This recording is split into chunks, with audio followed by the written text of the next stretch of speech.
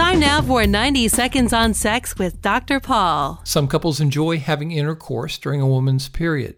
Others avoid it. But when you consider a woman will spend approximately 2,000 days or nearly 6 years of her life menstruating, period sex is something you might consider. If a woman is gynecologically healthy and neither of you has a sexually transmitted infection, there's no medical reason I've seen for not having period sex. Now, some women find they're super horny during their periods, and some report having orgasms more easily when they're in the red.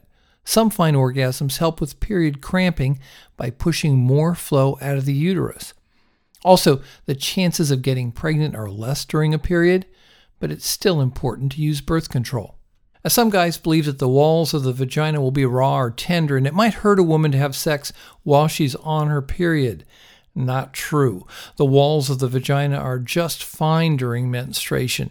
It's the walls of the uterus that are breaking down to cause period flow. The uterus is different from a vagina, and a penis never goes there. The vagina is simply the channel that the flow drips into in order to reach the outside. Now, in part 2, we'll talk about why some couples need to use sex lube during period sex. We'll also talk about tips for making less mess. For more, visit 90secondsonsex.com.